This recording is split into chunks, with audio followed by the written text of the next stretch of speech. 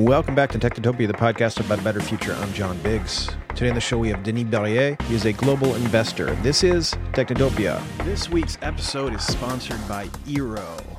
Life's too short for bad Wi-Fi. I have a multi-level house, and I always had issues getting Wi-Fi to the top level. So I started using Eero, and it's really changed things around here. The cool thing about Eero is that you have multiple routers, and they all connect together in a mesh network. It's full home coverage.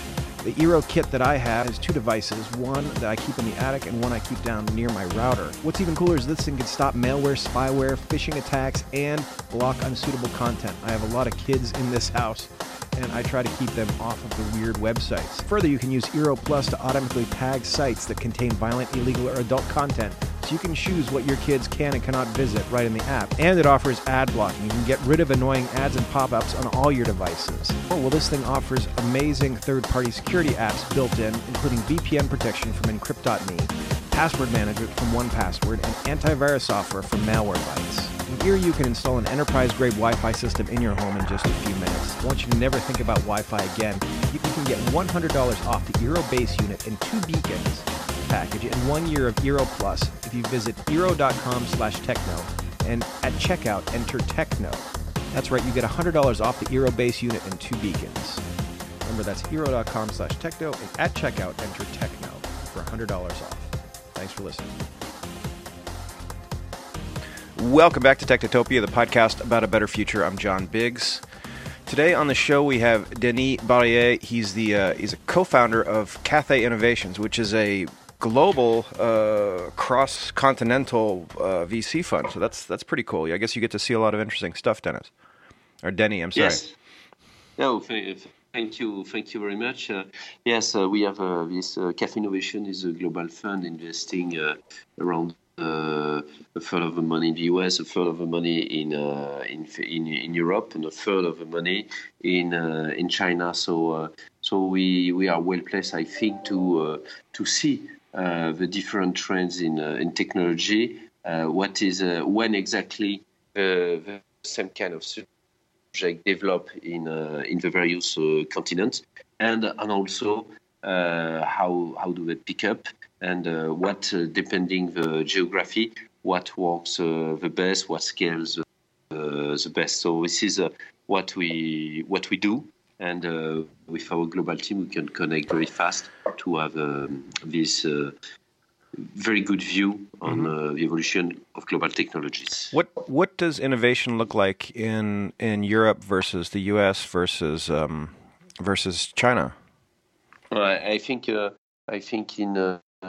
Europe the innovation is linked to startup, but also a lot to large company, to Fortune 500 company, because the market each market in Europe is pretty smaller than the US market or the Chinese market, and the startups are often different, lower scale. So so there is, I think, today in the dynamic of evolution of innovation, the corporate company start to work much better with startup. They digitalize more, and the startup can maybe have a more interest to rely with strategic partnership with large corporate, and then they scale globally. And I think that today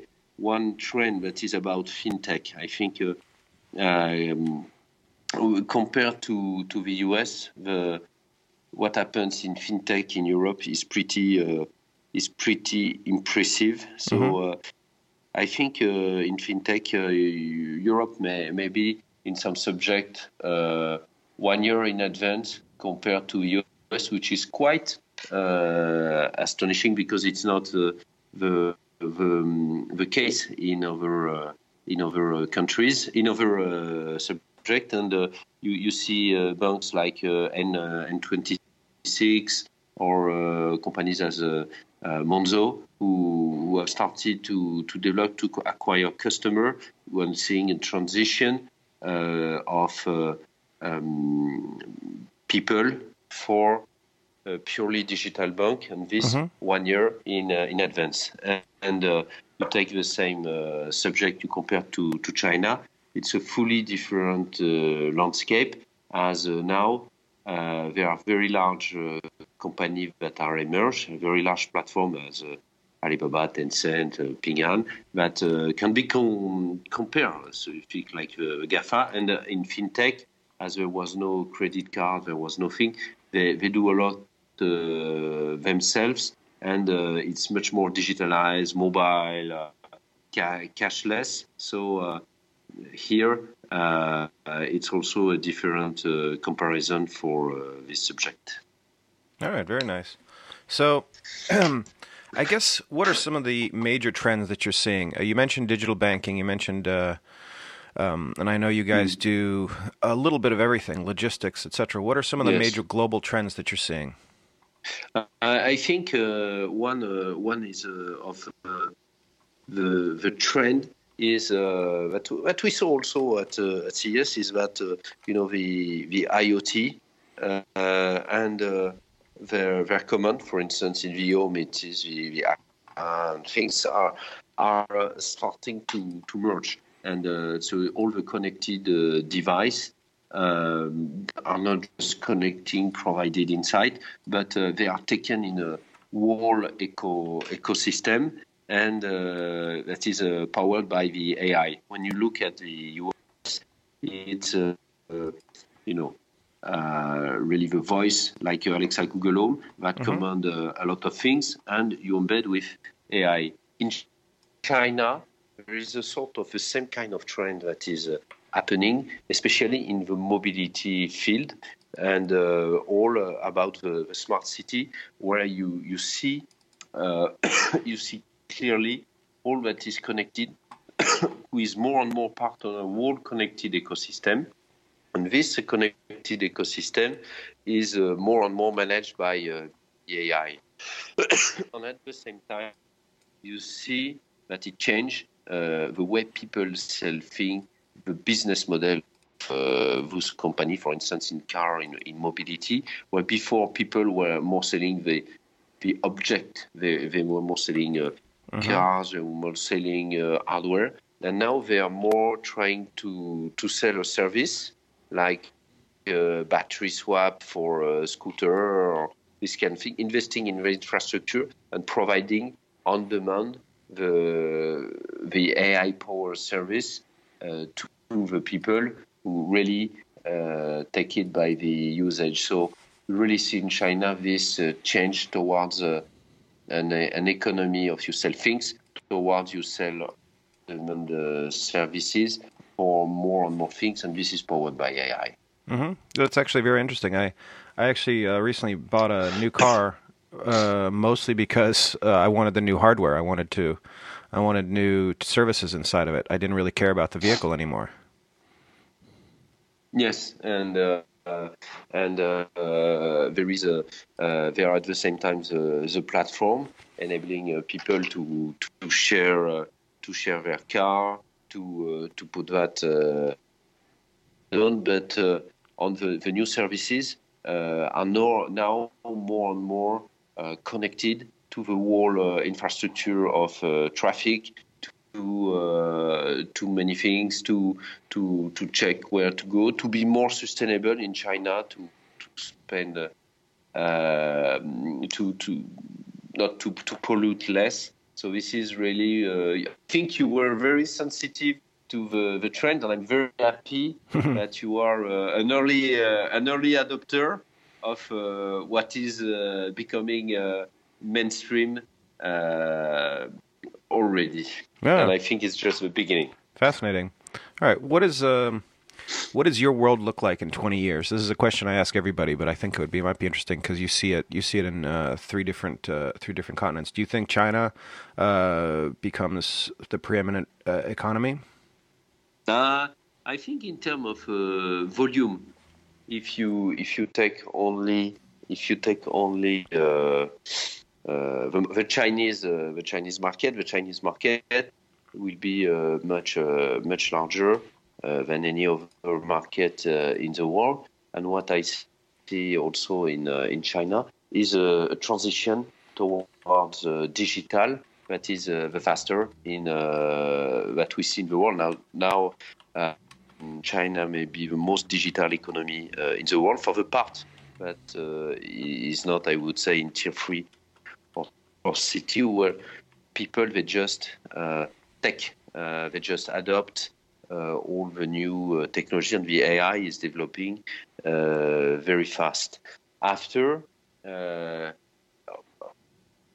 even if the US, in terms of, I think, pure innovation, is ahead, and we see that the economy is also becoming more digital, and it's very hard today to anticipate, to know if in 20 years China will be the leading power in AI, or it will be the US. I think China is a huge trend, and it's an open question. Mm-hmm. And also, I think that Europe is, even if there is the scale today, there is a lot of dynamics that we see in Europe, and I would say this in France.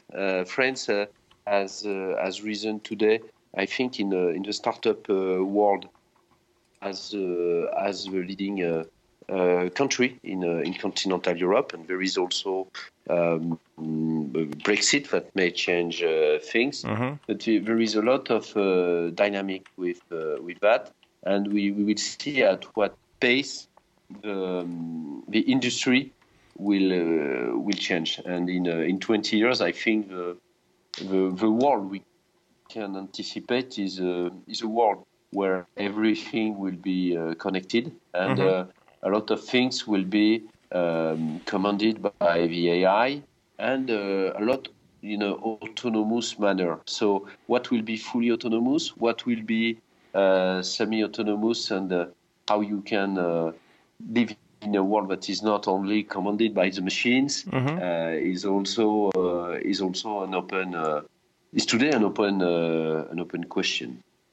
That's an interesting. Do borders matter? So you're French. There's obviously Brexit going on up north from you. The rest of Europe is facing sort of a populist revolution. It seems to me that all that stuff is going to peter out over time. But are we entering a point where there are no borders, where the vision of the EU becomes completely true, where it doesn't really matter where you're from. It doesn't matter what your passport says, because we are going to be controlled to a degree by AI that says, go do this, eat this, et cetera, and that's going to be a strange situation to be in, especially for humans who are used to hitting each other over the head with a shovel because some line goes over somebody else's mountains. No, I think for the EU, there is already no frontier. So you can go from another country to another. It's free. It's more than about some people speak Spanish, some people speak German. So it's more a cultural way to develop in the market. And I think that the Brexit is also showing mm-hmm. for a lot of European people that Europe has value, because people see what happens. And before, I would say you could accuse Europe for a lot of things, but the Brexit also showed to continental Europe that getting out of Europe has a cost, that it changes things, it matters, and that Europe doesn't, even if there is some populist trends, it doesn't bring only bad things, but there is really an interest to stick together and to have some scale. So me, I'm quite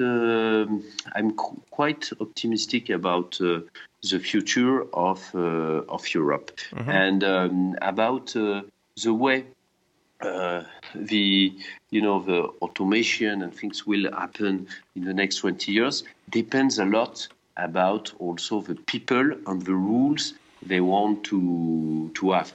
And you can have AI, you can have things, but it's the it's the people who will say what is relevant, what should be the rules, and it will be different depending on the country. For instance, when we have my team, which are global, you ask him about the value that technology must have, and in the US they are very sensitive that to define some rules, to define some way of acting that are ethics, and to have this sort of charter that makes that we stick to something that works and that not against the people.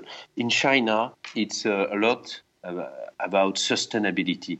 So people they want this. They want the technology to bring sustainability to the world, to be more to have a long-term development for the common life, and so this is very important. That's the interesting. Principle of sustainability. Yeah. And in Europe, they saw what is happening about privacy and all of this, and people are extremely sensitive today. That's why GDPR happened in Europe. They are very sensitive about privacy, about until when you can invite and know about the private life of people, and that AI on tech is for good and create good things. So there are various, I would say, and while in China they are less sensitive to the notion of privacy. So I think it's people in the various regions that would make what rules, moral rules, what are the rules that must apply to automation, and the automation and the AI will work differently in different regions depending on what the sensibility of the people, depending on their culture. Okay. Yeah. So I mean, I think so. You're saying borders don't matter as much as culture matters. Exactly. This is not. I think we see sort of in the border sort of reinforcing the border sometimes, and but I think in the long term, the real thing is not the physical, the border. It's the culture. It's that. And the way people consider life, sticking together and things like that will define the way of life in each important part of the world. All right, wonderful, Denis. Thank you very much for this. This is some interesting, eye-opening stuff. I'm glad to hear that somebody's investing in Europe as well. It's really frustrating over there to get seed and Series A. No, we are very. We are bullish on Europe, and we see big, but we believe that big things may happen. So Europe is on the map. All right, sounds great.